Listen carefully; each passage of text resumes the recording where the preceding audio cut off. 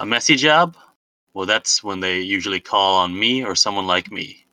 We are the Spy-Fi guys, and this is Danger Man.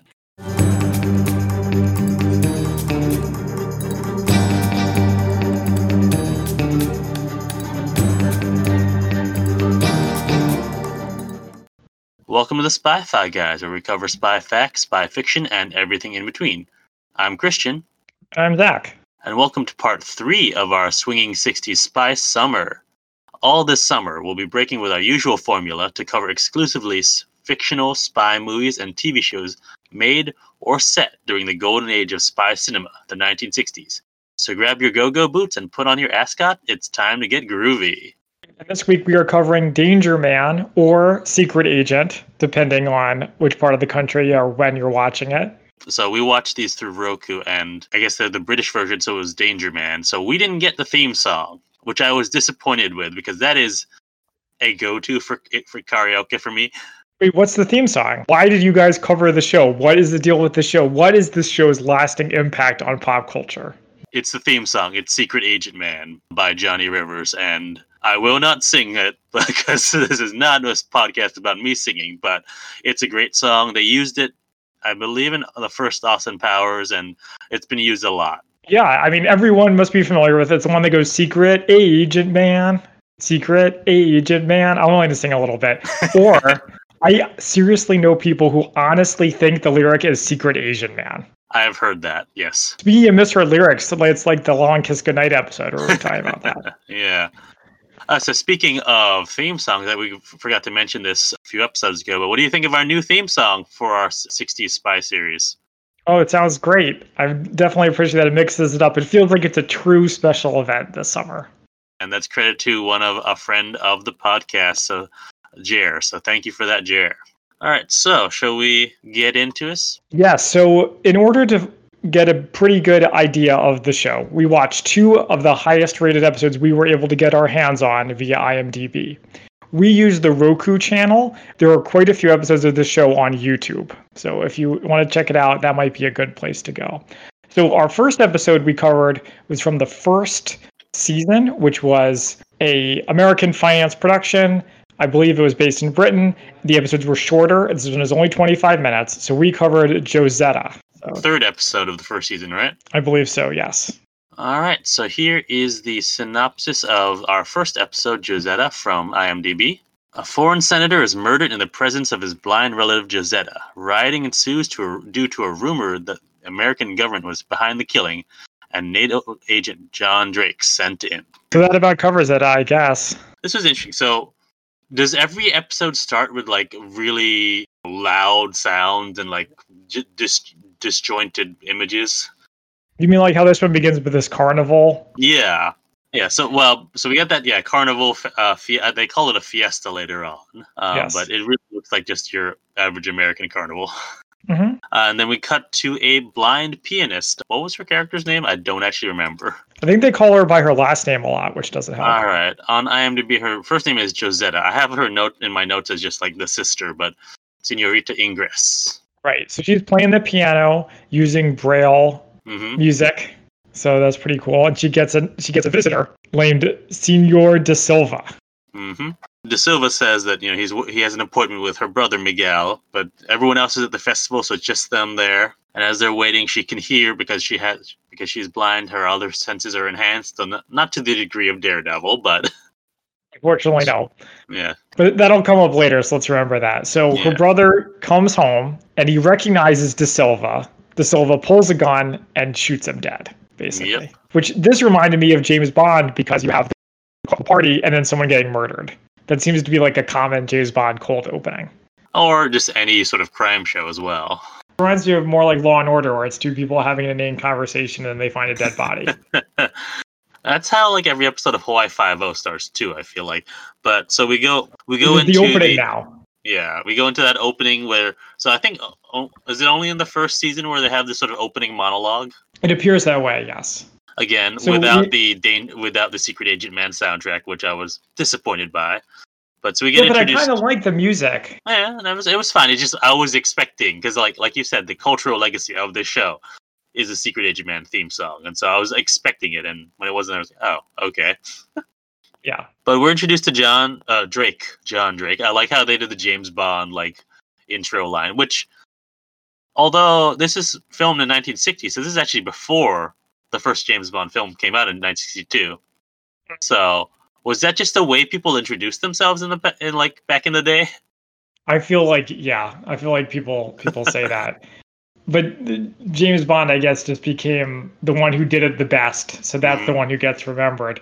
The one we watched is he names a bunch of agencies. He's like, England is MI5, France is Ian Bureau, America's CIA, and NATO also has its own. I was wondering if that was a reference to the Man from U.N.C.L.E., which they work for some sort of like NATO. Oh wait, no, that's not NATO.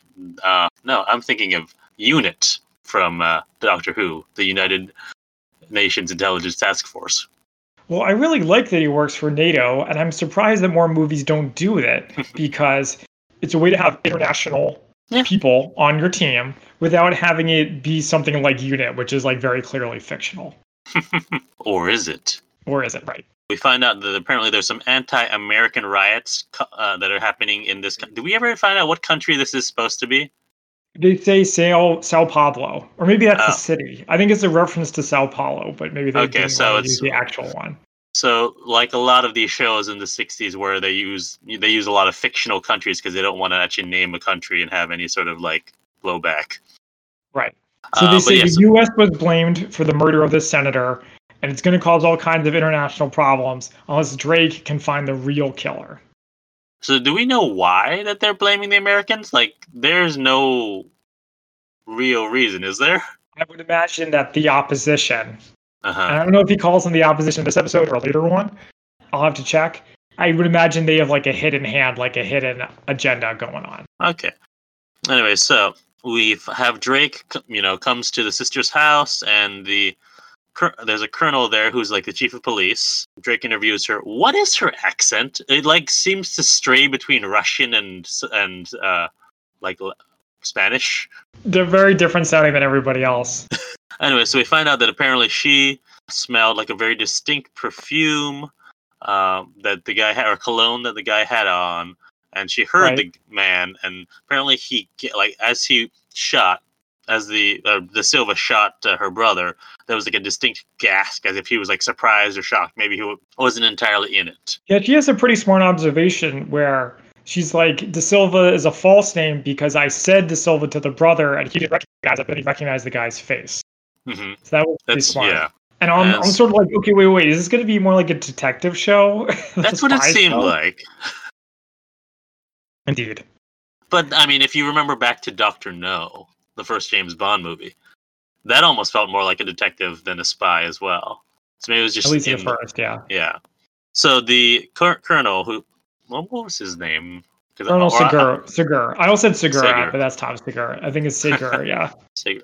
So Colonel Sigur said wants Drake to go home. Apparently the army party, because there's a political party that's just made up of the army, is whipping the rioters into a panic, and once they reach a threshold, the army will, take over and form like what's the word I'm looking for?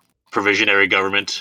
And the colonel, Colonel's a good, upstanding guy. He doesn't want that. I like the part here where he like opens the door for Drake to leave, and Drake closes it with his fingers. That was like kind of a cool move.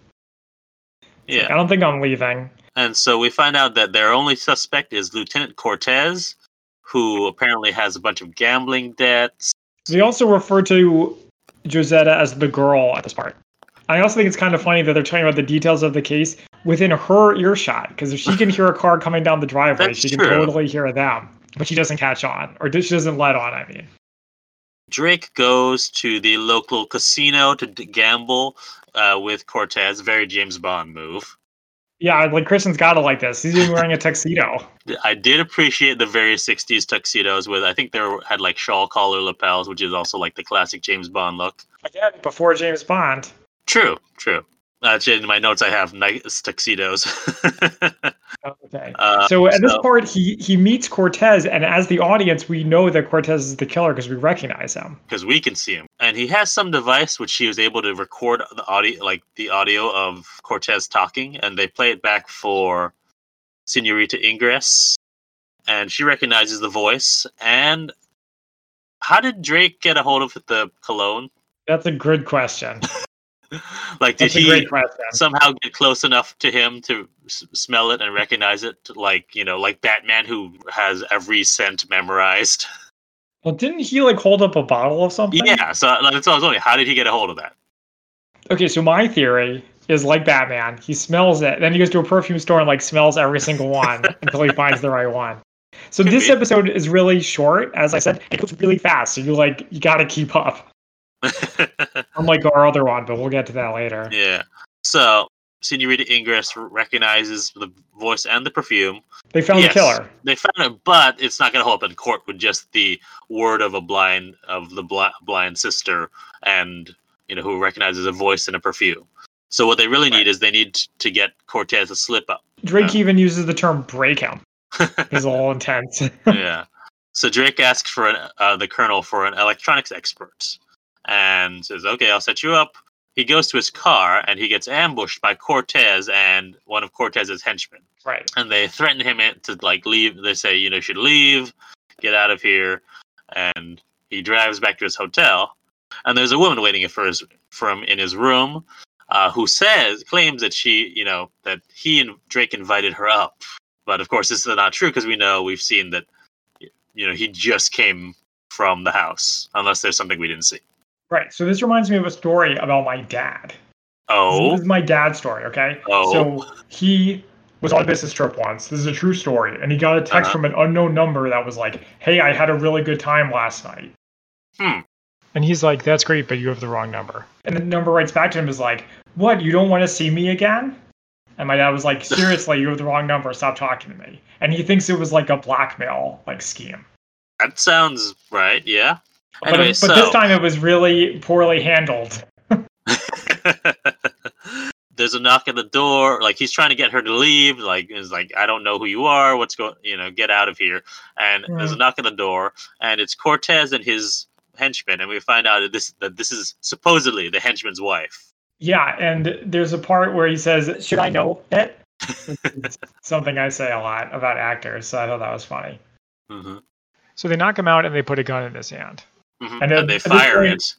Yeah, I was watching it with my sister, and she thought they were going to cut off his fingers. Oh. I was like, "Alana, you've been watching too many shows from 2020. Not shows from 1960. All right. And so next we have a scene with the colonel still in the hotel room, and apparently they have 3 witnesses, and so they really can't dispute it.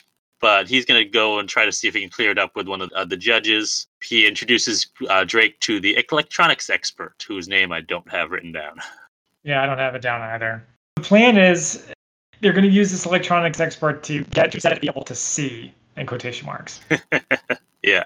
So basically, they set her up with like an earpiece, which allows Drake to direct her to where she's going, so that she can make it appear like she can see. So, she won't be using her hands or like a stick to guide her. She's just going to be walking very confidently. So they set up in her house to practice. Like, they move stuff around for her.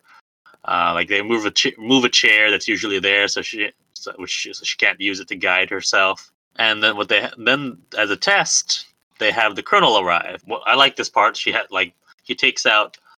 There's some flowers. She takes out a single flower, puts it next to the cigarette box. When the colonel comes in, she offers him a cigarette and sees that quote unquote sees that there's a flower loose. He's like, "Oh, that's a shame," and puts it back. And all the while, the colonel's like, "Wait, what? How can you know? How can you see that?" So the test runs well. It doesn't work on TV because blind people you can't focus your eyes on anything. So unless Cortez is like an idiot, which I guess he could be, there's no way this would actually work. And we also find out that apparently Drake needs to appear before the court tomorrow. The colonel wasn't able to work all of his magic, but that's okay because they're going to take action tonight. So it's like, why even have the whole court thing be I don't know. I think it doesn't affect the plot. It's to add like a ticking clock. Okay. I don't feel like the episode really needed it, but whatever. I mean, it's short enough that it's got to move very quickly anyways. So the sister Senorita Ingress makes an appearance in a restaurant where Cortez is. Right. With his henchman and his henchman's wife. I think they're all there. Yes. But, yeah. Well, they got the henchman's wife for one scene, so they're like, let's just use her again. So Cortez is very confused when he sees her walking in, very confidently walking down the stairs. And like, I like this. So Drake is speaking into his watch, basically, directing her, and is saying, "All right, take out your compact mirror, look at it, you look at yourself in it," and it's like, "Oh, that's pretty good. That's stuff that really gives a hint of she can see." He even directs her to go over to Cortez's table and have him glare at him and then leave. Yes. And again, so this is the thing with something else that just occurred to me is that when he saw her before, she was blind very clearly. So it's like, did he suddenly magically somehow be able to see in the last 24 hours? Or, well, I mean, it puts that idea in his mind so that he gets it, that maybe she can see. Maybe she's not actually blind. I don't know. Maybe she just had like some sort of injury that morning, but it's healed up now. Who knows? But it puts that into his head. Like, wait, can she see? Am I screwed here? Yeah, don't worry about it, I guess. She leaves, and Cortez follows. So Drake is back at the house, and has her go up to her room and turn on the lights. And this is when the funky music starts. Do you watch the subtitles? Subtitles says funky music at this part. Oh, that's so funny. So he sneaks in, goes to a window, and he uses the old diamond cut. Using a diamond cut through glass, but I like that it wasn't like a perfect circle that you usually see. It looked like it would actually look, where turns out bad.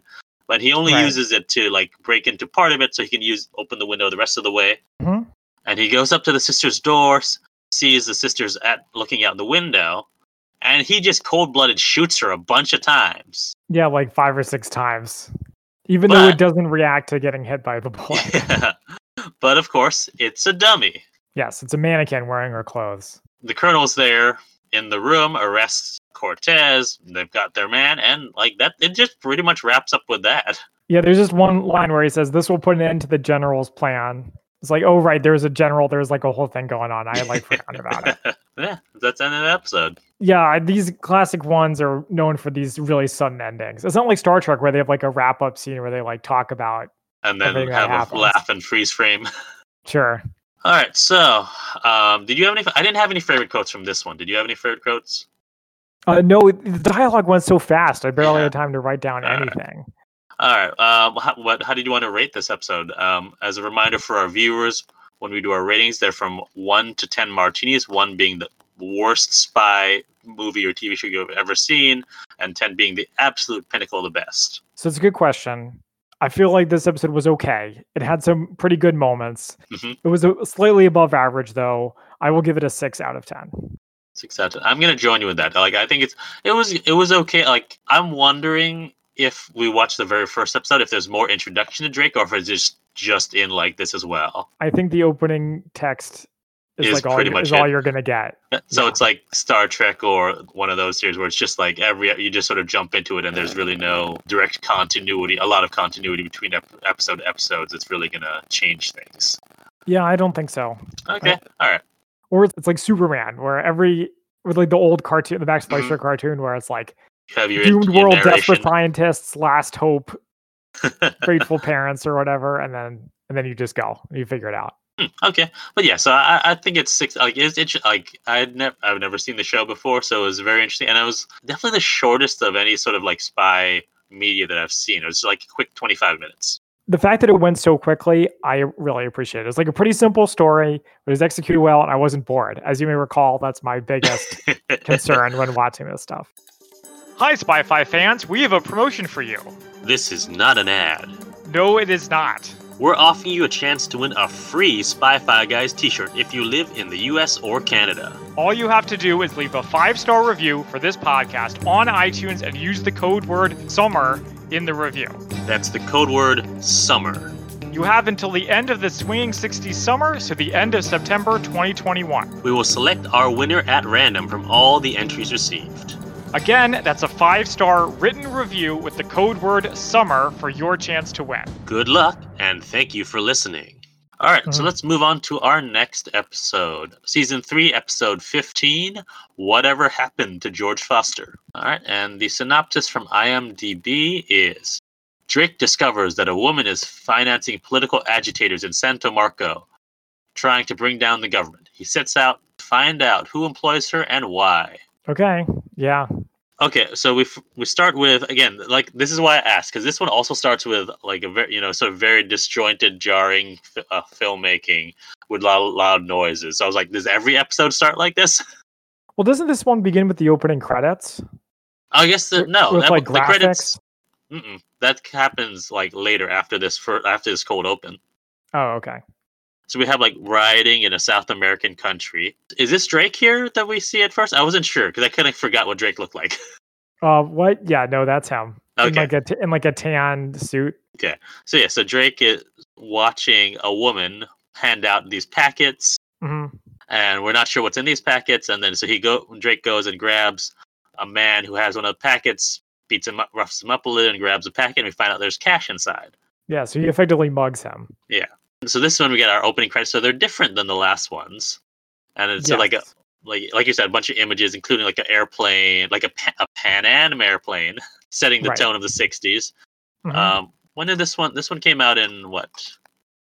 This is like 1966. 65. Yeah. Okay, so this is after the first James Bond film. Actually, this is around the time the Thunderball came out. So, Hmm. bit of a gap there. And Yes. we find Drake at an airport, and there's a woman arriving at the airport who gets into this nice car, and he follows her, and she arrives at an office which has a big sign for it, says the Society for Cultural Relations with South Africa. Isn't this the same woman from before, by the way? To be clear, yeah, this is the same woman who we saw in the South American countries. So Right. it all the dots start connecting. And he goes into the office after her. We find out her name is Ms. Sophia Cooper, and that she has Yes. interests in Santa Marco, which is the country we saw earlier. Hmm. And she brings, culture and funding down there. And he tells her that, well, the money that you're sending down there is being funneled to agitators who want to bring down the government. And he wants to speak to whoever her financial backer is. It's kind of funny. She's like, it's not my problem. Yeah, she's like, I don't really care. But I do like how she wasn't intimidated by him at all. And so what's his cover here? He works for like a travel organization. Yeah, I think he said something about how he wanted to bring tourists to Santa Marco. Okay. And I Is guess that the idea always his cover, or does he have like different covers every episode? So unfortunately, I did watch a few episodes, but it was like a long time ago before we covered these, so I don't really remember. I think he does a slightly different covers, but they're all pretty vague. They're all pretty international travel related.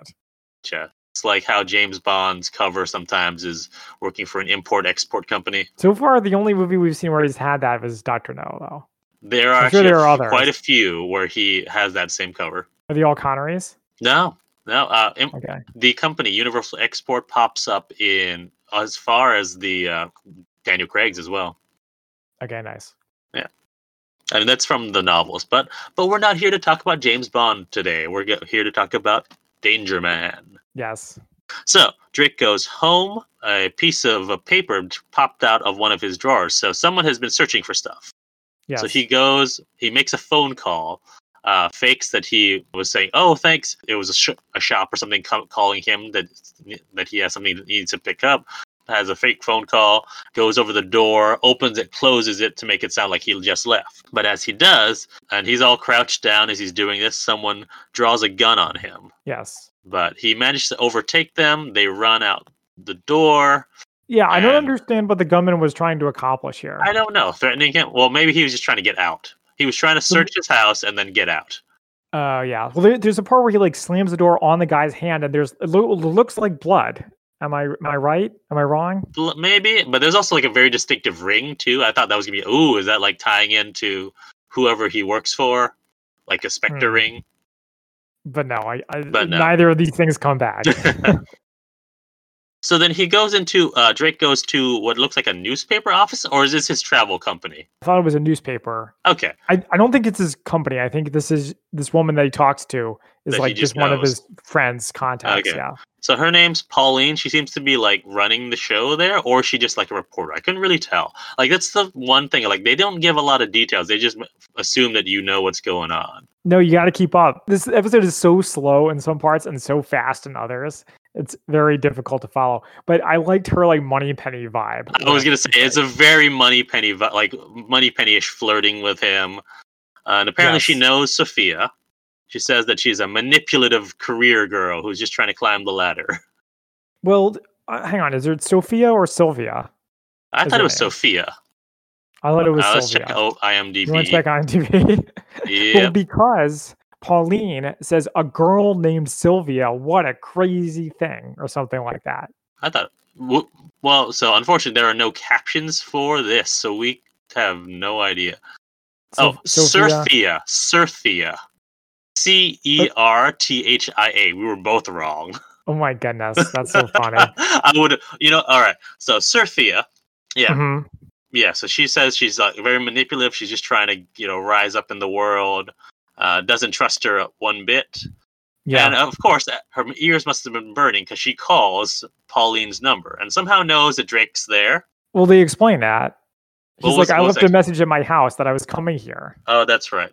But I'm like, how does that work? I don't know. I don't want to deal with that. I don't know. But she gives him Certhia. That's just so weird. Certhia says, I have someone who will want to talk to you about Santo Marco. Yes. And gives him directions to a penthouse. Drake goes up there and meets Lord Ammanford. Who? Another name that was hard to understand. Yeah. I thought it was like Lord Hammond. I did go on IMDb. Did you recognize this guy? Was he M? He is M, yes. Oh my goodness. Thank you. This time you recognized him. I guess he didn't have a mustache this time. Well, I'm like, he looks like M, but is he just a heavy-set old British guy? So once I heard the voice, I'm like, oh, that's definitely M. M played by Bernard Lee in the first 13 James Bond films. Yeah, right. The most famous one, I think. Well, other than the one Judi I Dench. know. Well, yeah, right. Besides her, the most known classic one. So basically, at this part, Drake is like, your money is not going where you want it to go. It's going to revolutionaries and stuff. And apparently, Ammanford is investing in Santa Marco to try to bring them out of the Dark Ages, and all that. But but basically, he doesn't care if the money goes into revolutionaries as long as he gets his profit from it. Yeah, and there's a part here where Drake is like, "And what about freedom?" Which, of course, is gonna remember that when we cover The Prisoner next time. Because, all right. It gave me vibes for that. Interesting. Okay, and so Ammanford asks, "Oh, how is Menton, by the way?" And Menton apparently is head of the Foreign Office, so who would be Drake's boss's boss's boss, basically. Yeah, so it indicates that he knows that Drake is like a secret agent, man. Mm-hmm. Hey, that's the name of the show. But he also shows that he has some power. That yeah, he has not connections. Yeah. Mm-hmm. And there's a part here when they're leaving, Mm-hmm. and Cynthia is like, "Oh, I kind of like John Drake," and Lord Ammanford says, "What a pity." Oh yeah, I like that. Oh, it was his wife who said. His wife. That, right? Sorry, not Paul, not Certhia. Not Certhia. Yeah. It was which Lady is Ammanford. Yeah, which is it indicates that he's going to kill him, but then he never does. That he barely even tries. Yeah, and so Drake meets with Sir Joseph Menton, mm-hmm. and Menton wants Drake to drop the matter. He puts him on leave for a month. Mm-hmm. So Drake goes home. Certhia is waiting for him there, which gave me vibes of the last episode. I was like, "Oh wait, are they trying to set him up for something again?" Again, he keeps falling for it. But no, so she's just there to taunt him, and it looks like he's all packed up to go somewhere. And so Drake goes to the airport. He's trying to get on a flight to Santa Marco, but I feel like we had this discussion for License to Kill. I couldn't remember what the name of the person who's at the ticket office is. Yeah, I was the one who couldn't remember it last time. Anyways, the attendant, shall we say, who works for the airline, or the ticket office person, is saying, "Oh, there's no seats left. Unfortunately, we had to cancel. You couldn't get you on a flight." But apparently, she was just on the phone with someone who was canceling their ticket, and like he even like goes over and sees like the plane's half full. Why don't you let me on? And Cynthia is there behind him, who I think is getting on that flight, and taunts him some more. I love this part. It's like our big tough secret agent is being foiled by like an airport bureaucrat. Right. And he just takes it too. It's not like he tries to sneak on board or use a false identity or anything. It's just like, okay. I mean, how would he? I guess he could use like a Mission Impossible style mask to get on board.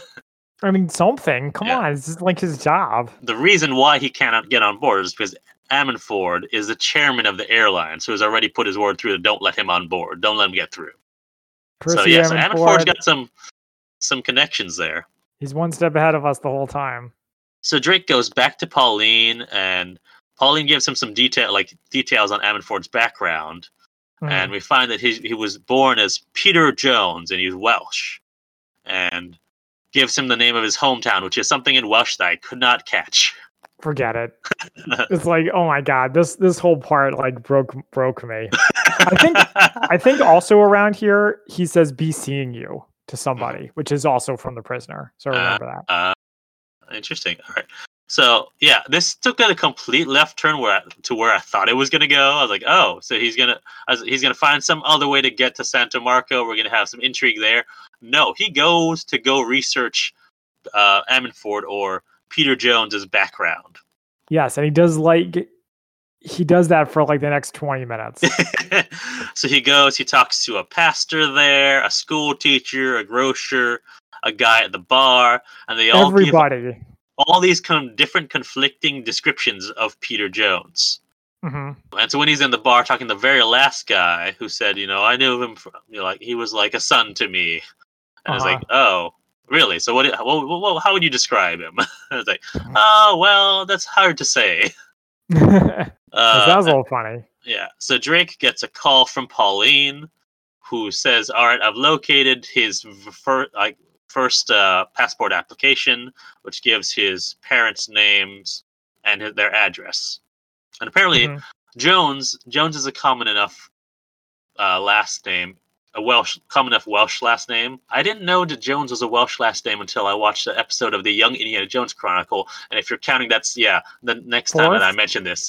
So, I feel like it's probably the fourth time I've mentioned it in the show. But is it seriously a Welsh name though? I thought it was just British. Apparently it is, because if they mention it there, they mention it here. So yeah, it sounds like it. Oh, that's interesting. So Drake goes to the location for that Pauline gave him, and as he's going there, he talks to someone, asks, "Oh, do you know Peter Jones?" "Oh, knew him like a brother. Known him since childhood." And then there's this funeral procession going on, and like, "Who is the funeral for?" "Oh, for Peter Jones." Yeah, so he goes to the funeral. It's like, what? Okay, so he's at the funeral. Not too much to say about that. No. But they go through the whole thing. They go through like the burial and everything. Mm-hmm. But someone at the funeral asks Drake for a ride back to the station because there's no bus stations nearby. And as it goes through, there's a car accident. So like the car had run into a ditch, and they ask Drake to give him a hand. So which of course he does. But as he's trying to help push out, they all stop pushing. Right. And like look at him, and he's like, "Wait, what's going on?" They have him at gunpoint. They don't shoot him, but they knock him out. And then apparently they just leave him there. They don't do anything. Right?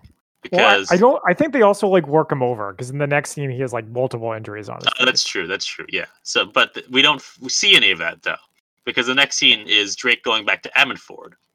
So you know what this reminded me of? I know we talked about detective stuff, but it was like noir detective, like PI, like Sam Spade. Yeah. Mm-hmm. I could definitely see that. Mm-hmm.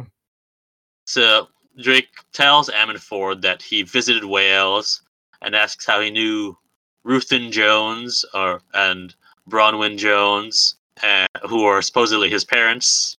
And he tries to get out of him why he changed his name. And at that moment, Lady Ammonford comes in and is telling Lord Ammonford, come to bed. Then Drake just leaves. Yeah. Drake's waiting for Sophia. Sophia's waiting for Drake in his home. She's trying to pay him off to drop the case. They have like really good £10,000. banter at this part, right? Yeah, yeah. And at that point, Pauline arrives at his house, and Surfia, because I forgot that that's not her name's not Sophia, it's Surthia, Right, Cyrthia, yeah. leaves. And Pauline has more information. Right. Well, it's information about his wife, Lady Ammanford, and we find out that we find her nanny, because they're really going to any length to try to get any information real at this point. Yeah. So isn't this the part with the photo?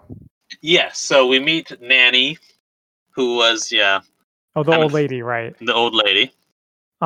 And she has like telling stories about Lady Ammanford, but doesn't really says she doesn't know Lord Ammanford very well, and he's asking, "Do you have photos of of her as younger?" Yeah, sure, I've got plenty of those. What about from their wedding?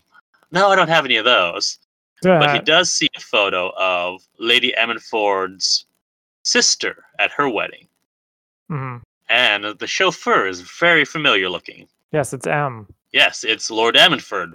What? Dun dun. Oh yeah, so he brings the photo back to Pauline, and yeah, we have that revelation that's Lord Ammanford, but we don't have any real information other than that. So Drake goes back to Nanny to see if he can get any more information out of her, but Nanny is on to Drake, and we get this one tidbit though, that he wasn't the family driver. He was a hired call, so it's not like he knew him very well. Yeah. So he goes over to where the local the local car company that hires out cars, and they say that, oh, a lot of them are like, oh, he's before my time, before the war, because it was in 1930. I was gonna say it was like decades ago. Do you really expect them to remember this? No, but there's apparently one worker, because this is in the days where you worked at a company and you stayed there for your life. Yeah, he not only knows Lord Ammanford or whatever, but he's willing to like commit all these crimes to protect him. Who is? This guy. Oh, this driver. We're not there yet. I know, it's a little bit of a preview. Okay. They said there's someone who might know Lord Ammanford, and so who is it that like wrecks his car? Okay, here's what I think happened. So no, they're driving. Yeah. And the guy that he's driving with, who has like the helmet and the goggles, like grabs the wheel or whatever. Okay, so it's people from the hire car, like the car company. What? But I don't remember what he said or how he was able to get himself into Drake's car. Oh no, because he said, "Oh, I'll show you where the guy lives." That's how. Okay. Yeah. So that's all legit. Yeah, and so they crash his car. They pour some liquor on him to make it look like he was drunk driving, and Drake's arrested and brought to the police station, and they're going to put him in a cell. But he escapes, knocks out a cop, and steals a cop car. Finally, some action. I mean, like, I know we just had some action, but finally, like, some legit, like, tension. Yeah. And so he goes to visit the old driver, and the driver recognizes the photo that he has from the wedding, and says, "Oh, that's George Foster. I didn't trust him. He wasn't honest. He apparently left his wife and kids." Wait, what? Oh my goodness, another twist. Just can't handle it. Apparently someone, I think it was a cop. We're not sure. I don't know who this is, actually. Someone comes looking for Drake at the old driver's house. And There's Drake so many freaking characters in this one. Drake knocks him off, knocks out that guy, whoever's after him, steals his car. So now there's that cop car that was left behind. And drives to go find Mrs. Foster. And so he finds Mrs. Foster, finds out that they're not divorced because Mrs. Foster didn't believe in it. But he makes Lord Ammanford still send money back to Mrs. Foster to take care of the kids. Right. After finding out all of this, Drake goes back to Pauline's. Apparently he's making some witty banter about harboring a fugitive. Yeah, that was also really good. The banter is good here. I'll say that. Yeah. And Surthia drops by. And she's looking for Drake, and Pauline's like, "Oh, Drake never comes around here." But like, she's trying to hide the fact that Drake's jacket is on the couch. And so like starts trying to distract her in other ways, and it gets to the point where the only way to distract her is to start a cat fight. Yep. So they're fighting, and as they're fighting, Drake comes out of the bathroom where I think he was like shaving or something, and like grabs his jacket and the important thing is inside his jacket was also the portfolio of all the information he's gathered. Yeah, exactly. That's why she was willing to fight. Yeah. Cynthia to keep her away. But this part was so funny that they're like fighting. He just like grabs his jacket, sneaks out the door. He's like, I'm out of here. He's like Homer Simpson going into the bushes. He's like, I'm out. And so, finally, Drake goes back to Ammonford's. Ammonford tries to bribe Drake. Now it's up from 10,000 to 20,000 pounds. But not bad. Drake's like, nope, I've got my own information. And tells him all the information has about how he's a bigamist. Not cool in 1965. Nope. But Ammonford's like, yeah, no, that doesn't matter. No reputable newspaper will publish this story, and it won't affect my businesses. And as he's saying this, his wife comes in and like seeing if a jacket sleeve will fit him. Maybe I think he's making something for him. Mm-hmm. And Drake now says, all right, if you're not all of your businesses in Santo Marco in 20 minutes, I have 200 copies of this packet, and I'm going to send a copy to every influential editor. And even if not everyone publishes it, someone will, and your wife will see that story.